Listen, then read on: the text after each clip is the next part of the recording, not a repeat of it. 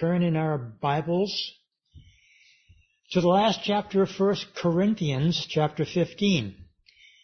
We're finally here at the end of 1 Corinthians, and it's a relatively short chapter, and it's not really as filled with doctrine or things that Paul has to address with regard to the errors that the Corinthian church had been so prominently experiencing. But chapter 16 is the end of the letter, and as he closes in other letters, he does so here with several greetings and several last things that he wants to mention. And those things are what we're going to be looking at tonight.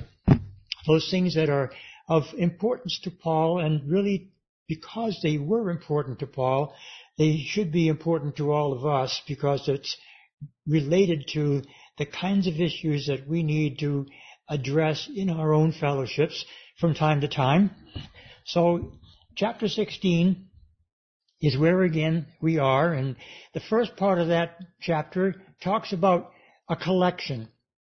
Now, Paul had instructed the churches in Achaia and in Macedonia to take an offering for the church in Jerusalem, because Jerusalem was in the midst of a very, very severe drought, and it was affecting the church in Jerusalem, but also the church in Jerusalem was persecuted much more in those days than they were at the first, because as they had grown, and they grew substantially over those first few years, they became enemies of the Jewish state.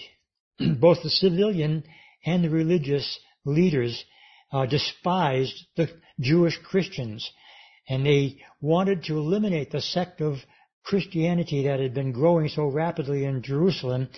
And of course, there was a degree of persecution that caused the Jewish church to be dispersed throughout all of the region. And if that hadn't happened, then we might have not been so fortunate as we have been as the church grew.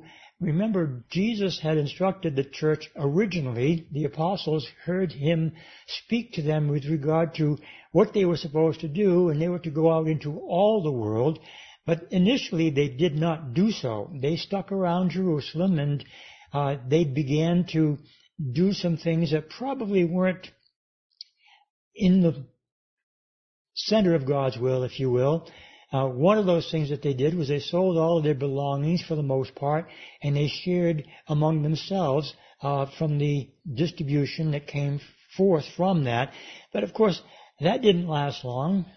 They were very, very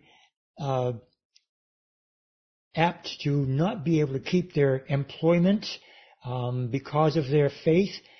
They couldn't fellowship with their neighbors as they had once, because their neighbors rejected them because they were no longer living a Jewish life.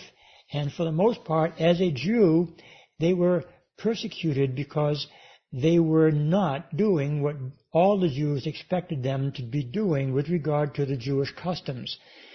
And as a result of that, they were facing some very, very difficult times.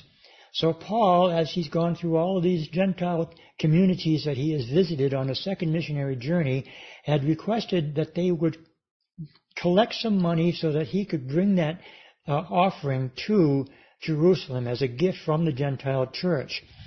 It would serve two purposes. It would unite the Jews and the Gentile Christians.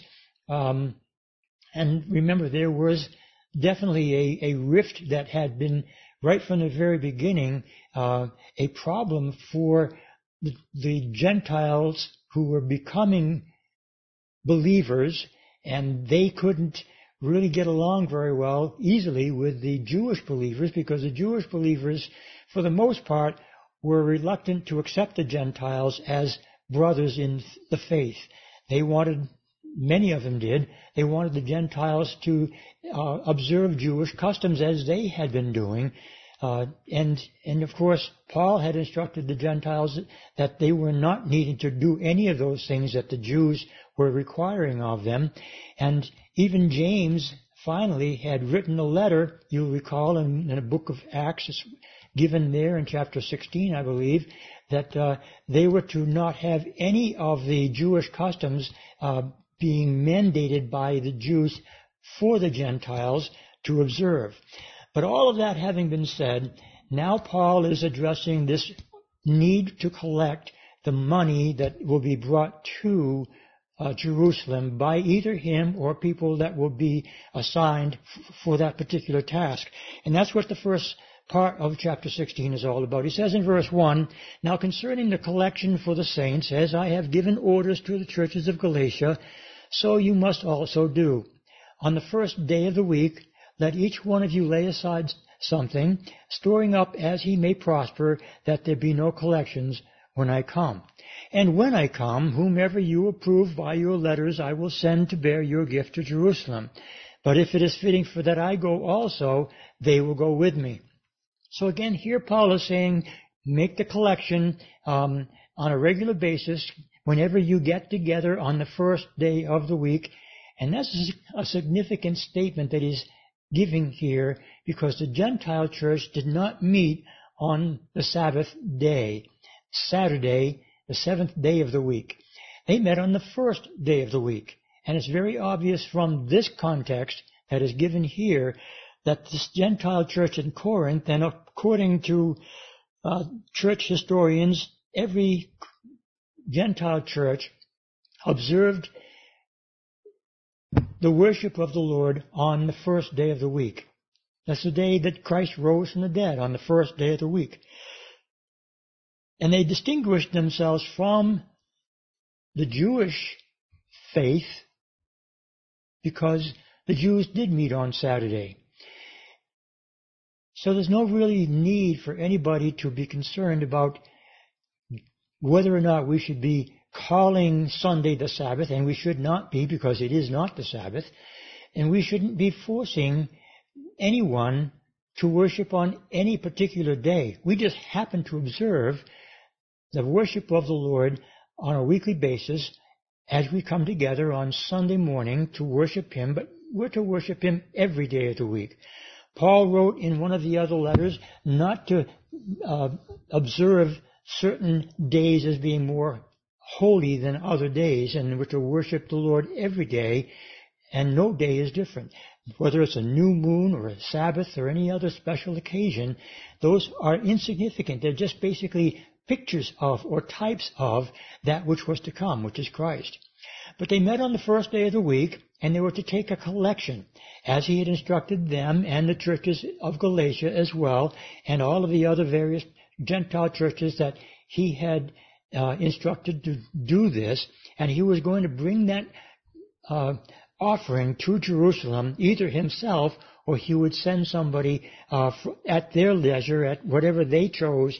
He would be willing to allow that to take place. He says, whoever you approve by your letters, I will send to bear your gift to Jerusalem. Or if it is fitting that I go, then I will go with them, or they will go with me. So giving is a very important aspect of what we are all about in the Christian faith.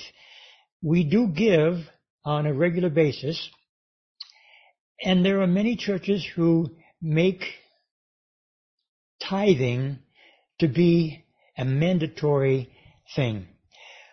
We have not done so. In fact, there is nothing in the New Testament that shows us any relevance to the giving of 10% of your earnings to the church. Paul tells us that we are to give, and we are to give cheerfully. He tells us that in 2 Corinthians, and I'd like to go there just quickly to remind us of the need for the church to give, but not that we are required to give specific amounts. It says in chapter 9 of 2 Corinthians, beginning with verse 6, he says, "But this I say, he who sows sparingly will also reap sparingly, and he who sows bountifully will also reap bountifully." There is the standard by which the New Testament church should function. Giving is based upon your willingness to give.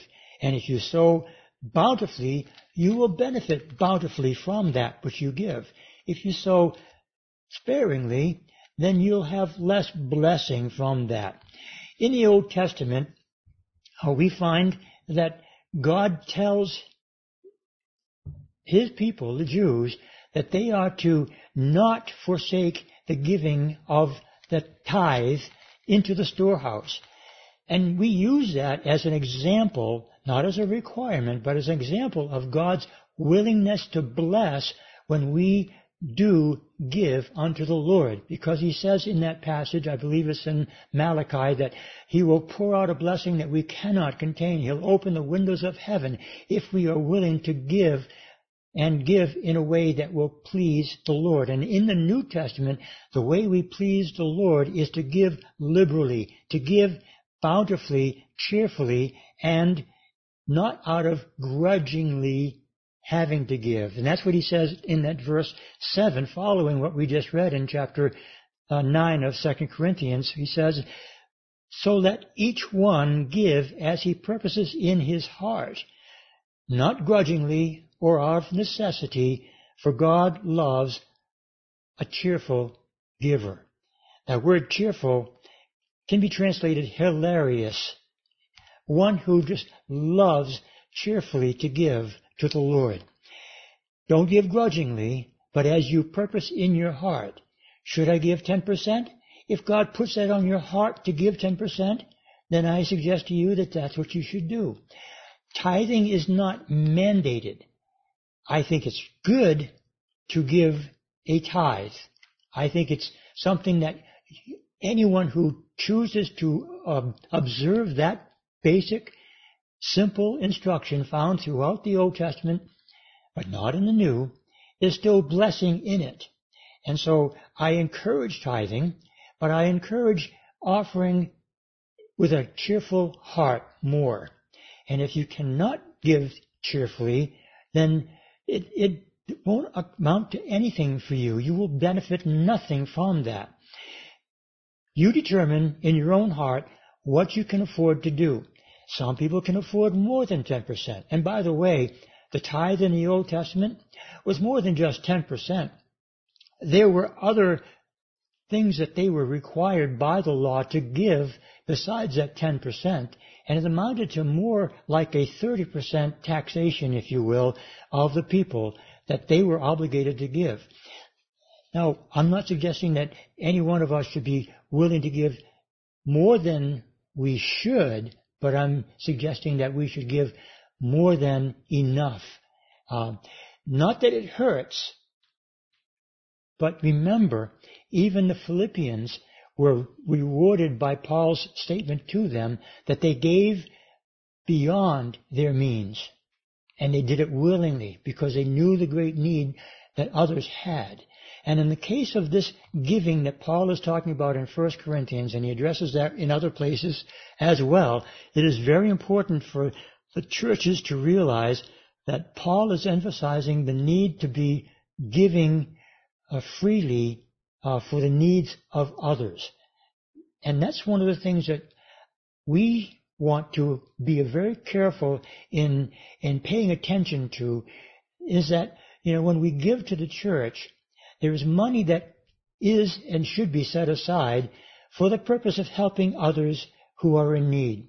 And we do that, and we want to continue to do that. So the more that comes in, the more we're able to help others in need. And that's a wonderful thing. We try to help those who are in the body of Christ first, and then we can consider others outside of the faith. But we do want to make sure that we are attentive to the needs of those in our body specifically, and other churches perhaps that are in need, that we might, because of the benefit that comes our way through generous giving, we can share that wealth with other people and be a blessing to them. And that's what makes it to become a cheerful experience for us, when we realize that what we give is being distributed to those who are in great need. That's what Paul is here addressing. The church in Jerusalem was indeed in great need, and it is very evident through the reading of the New Testament scriptures that address this particular need that the Gentile churches responded very, very favorably to this request.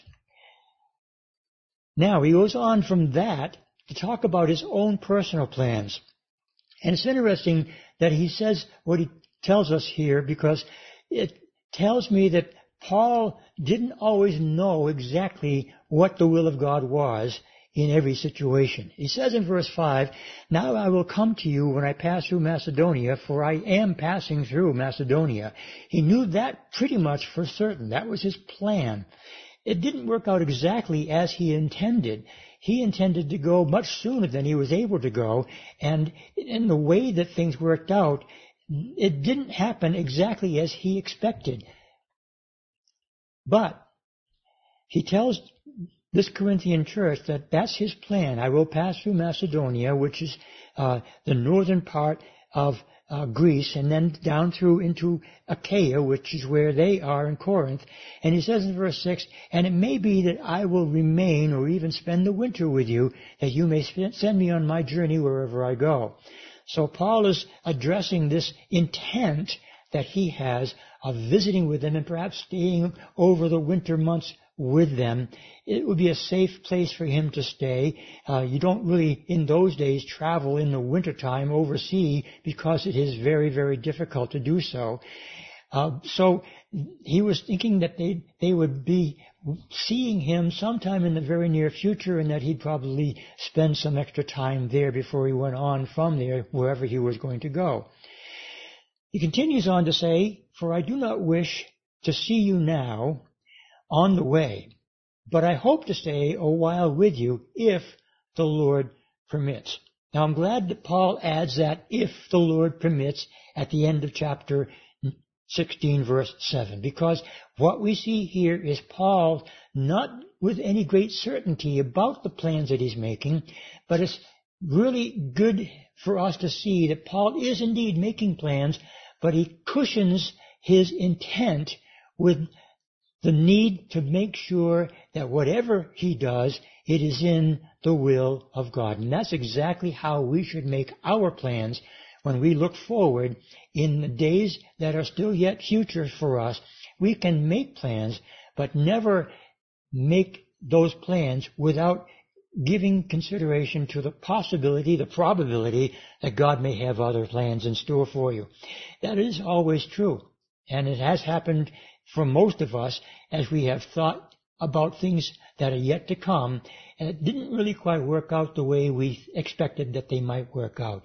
Even Jeremiah in the Old Testament heard from the Lord that he was to buy a plot of land. And God told him that he would confirm that this was his will when one of his relatives would come and tell him that that is what has been the Lord's request for him. And it was when that cousin came and spoke about the purchase of that land that Jeremiah then knew that it was God's will. And so even in the Old Testament, we see instances like that which Jeremiah conveyed to us, that we may be hearing from the Lord, and hopefully, if that's the case, it will be confirmed so that we can know for sure that it was indeed the Lord's will. That's what Paul is seeking here, the Lord's will. And it's my plan, he says, for me to go to see you, but it's only if it is in God's will that he will permit it, then I will do so. But, he says in verse 8, "I will tarry in Ephesus until Pentecost." In some of your translations it may say Passover. I think the Passover is, of course, it's a reference to a Hebrew feast, and so many of the English translators perhaps thought it was more appropriate to reference Pentecost, which was about 50 days after Passover. But in either case, whether he mentioned Pentecost or Passover, we know it was in the springtime that he wanted to stay in Ephesus until that time. In verse 9 he says, "For a great and effective door has opened to me, and there are many adversaries."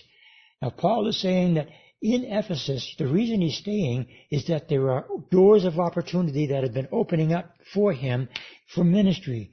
And he wants to make sure that he takes care of every one of those opportunities before he moves on. But he also says there are many adversaries. And it is quite true that though Paul was very faithful to serving the Lord and doing the will of God, that he indeed did suffer greatly at the hands of much opposition. Both in Ephesus and everywhere else, pretty much where he went, there were difficulties, there were stonings, there was all kinds of opposition to his teaching this wonderful news that he was presenting to the Gentile world. And he knows that in Ephesus, though there are many adversaries who are against him, and ultimately they will find a way to get him out of Ephesus, but it's not for a season yet. Yet there is going to be great ministry opportunity that he will take advantage of in spite of all that adversity. And that's something that we need to understand as well. If we are to do the will of God, we might end up finding ourselves in a very, very troublesome situation from time to time because there is persecution, there is resistance to the good news of the gospel of Jesus Christ, and we could find ourselves threatened, we could find ourselves hindered in the work that we seek to do in our communities. But here Paul is saying, I have been facing these difficulties, and I want you to know, Corinthian church, that I'm going to continue to do what I'm doing here in spite of all the adversity, because God has called me to do that. And it's very interesting that he spent a great deal of time in Ephesus, and it is from Ephesus that many saints went forward from that town of Ephesus into all of Asia Minor, and all of the churches in Asia were established through the ministry of Paul while he was in Ephesus, it seems. The church at Philadelphia, the church at Sardis, the church at Thyatira, the church at Philadelphia, all those cities in Asia surrounding this territory where Ephesus was, were presented the gospel because of Paul's work there in Ephesus. He sent out many servants from there to minister in those regions. And there was great fruit from that. Paul is saying, I'm going to stay until that work is done. And then in verse 10, he begins a series of giving of thanks to individuals who have been great help to him, both in Corinth and elsewhere. And he starts off in verse 10 with one of his very special brothers in the Lord. In fact, he counts this man as his son in Christ. Paul is Timothy's father in Christ, in the sense that he brought Timothy to the Lord, and his grandmother and mother to the Lord as well. And Timothy is a very special individual. Timothy is one who has stuck by Paul until the very end of Paul's life. The first and second letters to Timothy give us that great sense of appreciation that Paul had for this young man.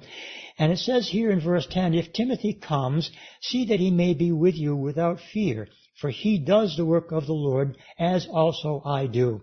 So he's instructing the Corinthian church that they are to take good care of this young man and not to give him a hard time, even though he's young. And that's partly the culture that he was a part of because of his youthfulness. There were many who looked at Timothy with kind of disdain because, after all, he was just a young man and he didn't have the maturity that the elders would have, and so he was looked down upon by many. And unfortunately, that was the case. Timothy is told by Paul not to let those who think so about him to cause him to stumble or fall. And he says in one of the letters to Timothy that even though Timothy had an issue with perhaps his stomach being a problem that might have been an early sign of ulcers, or it could have been some other issue, but it might have been caused by stress in the ministry. And Paul is addressing the Corinthian church here that they should receive Timothy. He might be the one who actually delivered this letter to the Corinthian church. And he says, if Timothy comes, see that he may be with you without fear. Therefore, in verse 11, he says, let no one despise him, but send him on his journey in peace, that he may come to me, for I am waiting for him with the brothers. So, Timothy is very important to Paul, and he's hoping for that reuniting with his friend eventually after this letter has been delivered. He says in verse 12, now concerning our brother Apollos, I strongly urged him to come to you with the brethren, but he was quite unwilling to come at this time. However, he will come when he has a convenient time. So Paul had made a request to Apollos to go perhaps with Timothy to Corinth, but Apollos had other things that he wanted to accomplish that he was involved in, so he said, no, not at this time, perhaps a little later on. I find that significant because Paul, as the apostle to the Gentiles, had the authority, I believe, to insist that Apollos go for the sake of presenting the gospel in a situation at Corinth that needed his attention. But he doesn't enforce anything upon Apollos. And remember also that in the very first portion of this letter to the Corinthian church, there were some who were saying, I am of Apollos, I am of Paul. There was a clique going on that said, Apollos is a man, Paul is not so special as he is, or vice versa. Paul is a great teacher, but Apollos, well, he's a great orator, but he doesn't know all of the very many things that Paul the apostle knows. So there was a division among the people, but not between Paul and Apollos. Paul could have been somewhat jealous, perhaps, of the status that Apollos had, but that does not show up in this letter at all. In fact, it is here very evident that Paul considered Apollos to be of great value to the Corinthian church, and he wanted to send Apollos with Timothy to Corinth, but Apollos had other plans, and Paul respected that decision that Apollos had made. But he's a fellow minister, as Timothy is, of the gospel of Jesus Christ with Paul. He's not a competitor. He is a fellow minister of the gospel. That's important. And he makes these final exhortations to the church in verse 13. And these are very emphatic statements. He says, watch, stand fast in the faith, be brave, be strong. Those are emphatic. You must be watchful. You must stand fast. You must be brave. You must be strong. He makes that statement in the Greek language. It's very, very strongly put. These are needed to be done. Be strong. Watch. Stand fast in the faith. And then he adds in verse 14, let all that you do be done with love. Always tempered with love. Remember, Paul emphasized the greatness of love over everything. And that's part of the heart of his letter, that he closes this letter with this one verse in verse 14 to remind us of how important love is with regard to Christian fellowship. Let all that you do be done with love. Then he goes on in verse 15 to say, I urge you, brethren, you know the household of Stephanas, that it is the firstfruits of Achaia, and that they have devoted themselves to the ministry of the saints, that you also submit to such as and to everyone who works and labors with us. So Paul is saying that the household of Stephanas, which is the very first fruits of Achaia, Achaia is where they are located, and it is evident that Paul is saying that this household of Stephanas were part of that first fruits within the city of Corinth. Now in chapter 16 of the book of Romans, which is also the closing chapter of that great letter, Paul also mentions the fact that there is a first fruits in Achaia. He says in verse 5 of chapter 16 of the book of Romans, likewise greet the church that is in their house, speaking of speaking of Priscilla and Aquila, and he goes on to say, greet my beloved Epaenetus, who is the first fruits of Achaia to Christ. Now this individual is of the household of Stephanas, and it is pretty obvious when you compare the two that this one individual, Epaenetus, is the very first convert in Corinth. He's of the household of Stephanas, and the many others who were part of that household are also saints as well, and they're serving diligently in that day that Paul is writing this to the Corinthian church.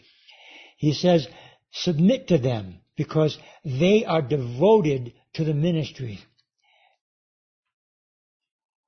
That word devoted is also a very strong word. It could be translated addicted to. That's the idea. They can't stop doing the ministry that God has called them to do. I love that kind of attitude when you have committed your heart to serving the Lord with all your whole body, soul, and spirit. You will be blessed. And that's what they have done. And it's the ministry to the saints and for the saints that they are committing themselves to such a task. He says, those are the kinds of people that you should submit yourselves to and let them labor with other saints who also are committed so that the work can be carried on faithfully by faithful men. He says in verse 14, I am glad about the coming of Stephanas, Fortunatus, and Achaicus, for what was lacking on your part they supplied. For they refreshed my spirit and yours. Therefore acknowledge such men. These three, Stephanas and Fortunatus and Achaicus, are likely the ones who came to Paul in Ephesus to convey the problems that were being experienced in that city. They probably brought the letter that the Corinthian church had written to Paul for Paul to respond to, which he did in this first letter to the Corinthian church. And so he's reminding the Corinthian church that these men have been very helpful to him. They've refreshed his spirit, and also they've been a blessing to the Corinthian church as well. And he says again, acknowledge such men. So submit in verse 16 to those who are committed to the ministry. Acknowledge those who are also committed to the ministry as being men of God. Finally, his last greetings and salutation. It's a solemn farewell, if you will. He says in verse 19, the churches of Asia greet you. Aquila and Priscilla greet you heartily in the Lord, which with the church that is in their house. All the brethren greet you. Greet one another with a holy kiss. The churches of Asia, we mentioned those churches earlier, Philadelphia and Thyatira and Sardis and all of the others that we talked about in Asia.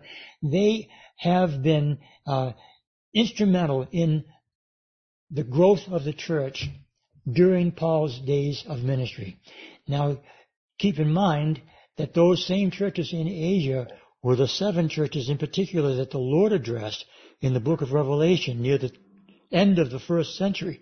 And they were all of them, with the exception of one, very much dealing with things that needed to be addressed by the Lord. He commended most of them, but he condemned them for much of what they were allowing in the church. So it turns out that though the church started well, there were problems that entered into the church, and that's common even in our day, and it shouldn't be, but it is. We need to be careful to address issues that the Lord would find to be unfavorable.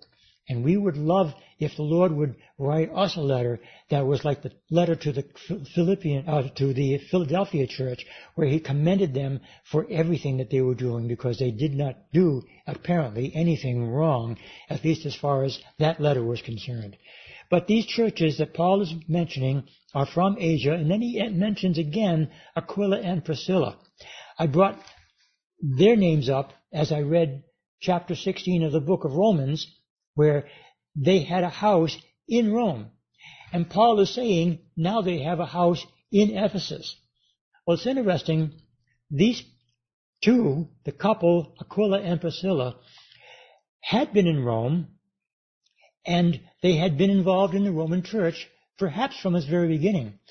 But there was a time when the emperor had forced all of the Jews out of Rome.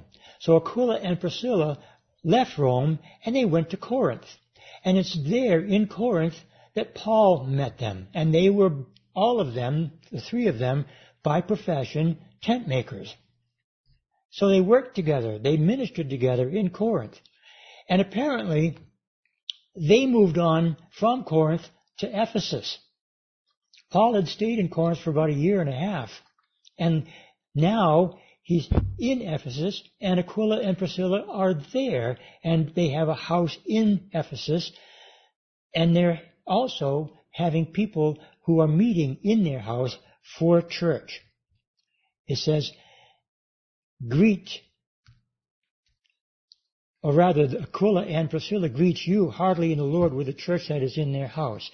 So he's just telling the Corinthian church, who would be familiar with Aquila and Priscilla, they want to make sure that you receive this greeting directly from them in this letter that Paul is writing to them. And in verse again 20, he says, all the brethren greet you and greet one another with a holy kiss. Now, we probably don't typically, in our culture at least, greet with holy kisses, or kisses of any kind, hopefully. We have a deal of hugging going on. We are okay with shaking hands and, butting fists or whatever we do to greet one another these days. But it's important that we understand that our greetings should be greetings that are conditioned on love for one another and respect. He goes on in verse 21, he says this, the salutation with my own hand, Paul's. In other words, Paul is writing this one line to indicate to the Corinthian church that he is giving them an indication that he has put his hand to this letter. It's interesting he puts that here because in the letter to the Galatians, he says something very similar, although he says, see what large letters I write to you. The implication there is that Paul had a bit of a problem with his eyes. And that is a belief, and I believe it is to be accepted, that Paul had some issues, physical issues, and among those physical issues was he had a very poor eyesight, perhaps because of the stonings that he had to endure or other punishments that he had to endure over the years. It took a toll on Paul's physical body. And so he wrote to the Galatian church in large letters, probably because he was unable to see very clearly. And he wanted the Corinthian church to note that this salutation with his own hand, indicating that they would recognize his handwriting. They would recognize the fact that perhaps the letters are much larger in that one line, indicating that this is truly Paul's own hand that is being recorded here. Verse 22 ends the letter, if anyone does not love the Lord Jesus Christ, let him be anathema. Let him be accursed. It's not a very pleasant thought, but what he's saying is, if you're not in Christ, if you don't love the Lord Jesus Christ, you aren't going to be His in eternity. Let Him be accursed. Oh Lord, come. That's His request of Jesus. Come, Lord. In spite of the fact that there may be some who reject Christ, our desire is that He come for His church. But until He does come for His church, let us pray for those who are outside the faith until they turn to Christ, because it's not God's will that any should perish, but that all should come to a saving knowledge of Him. Grace of our Lord Jesus Christ be with you. My love be with you all in Christ Jesus. Amen. And that's the end of Paul's letter to the Corinthian church. Paul had said, I want to come to visit with you for a while. It didn't quite, as I said earlier, work out the way he had intended. He did get there. He did make the collection. He did bring that collection from all of the Gentile churches to Jerusalem. But from there, it went downhill. Instead of going on another missionary journey, Paul was put in prison for a very long period of time. But it was in that prison cell in Caesarea that he wrote some of his later letters, which we do have most of. And it is very evident that he also did go ultimately to Rome, but it wasn't exactly as he had intended. He went by ship and almost didn't make it. Remember, in the storm, on his way, they were diverted and they were stuck on an island for a very long period of time until they finally did make it to Rome. But he was there as a prisoner, not as an apostle to the Gentiles, although that's what he was, but he went there and was put under house arrest because of that Jerusalem situation that had taken place so many months before. So it wasn't exactly as Paul had intended, but he did get to Rome as he believed that the Lord had spoken to him that he would indeed get there. Well, Paul apparently was released. At the end of the book of Acts, we find Paul still in the house, under house arrest, but later on we see that apparently Paul was freed by Nero and allowed to continue his ministry for a period of time. And apparently, although it's not recorded anywhere, Paul went to, as far as we know, all the way to Spain. And he was finally imprisoned again, and then when he was brought back to Rome, in a Roman cell, not in a house, he wrote his final letters to Timothy, not expecting to be released this time, and he was not. He was beheaded in Rome, probably in the area of 64 or 65 AD. So that's the way that we end this letter, with Paul's final farewell message: the grace of our Lord Jesus Christ be with you all. And that's how I would choose to close this time together with you, with the same simple statement: the grace of our Lord Jesus Christ be with you all. Amen.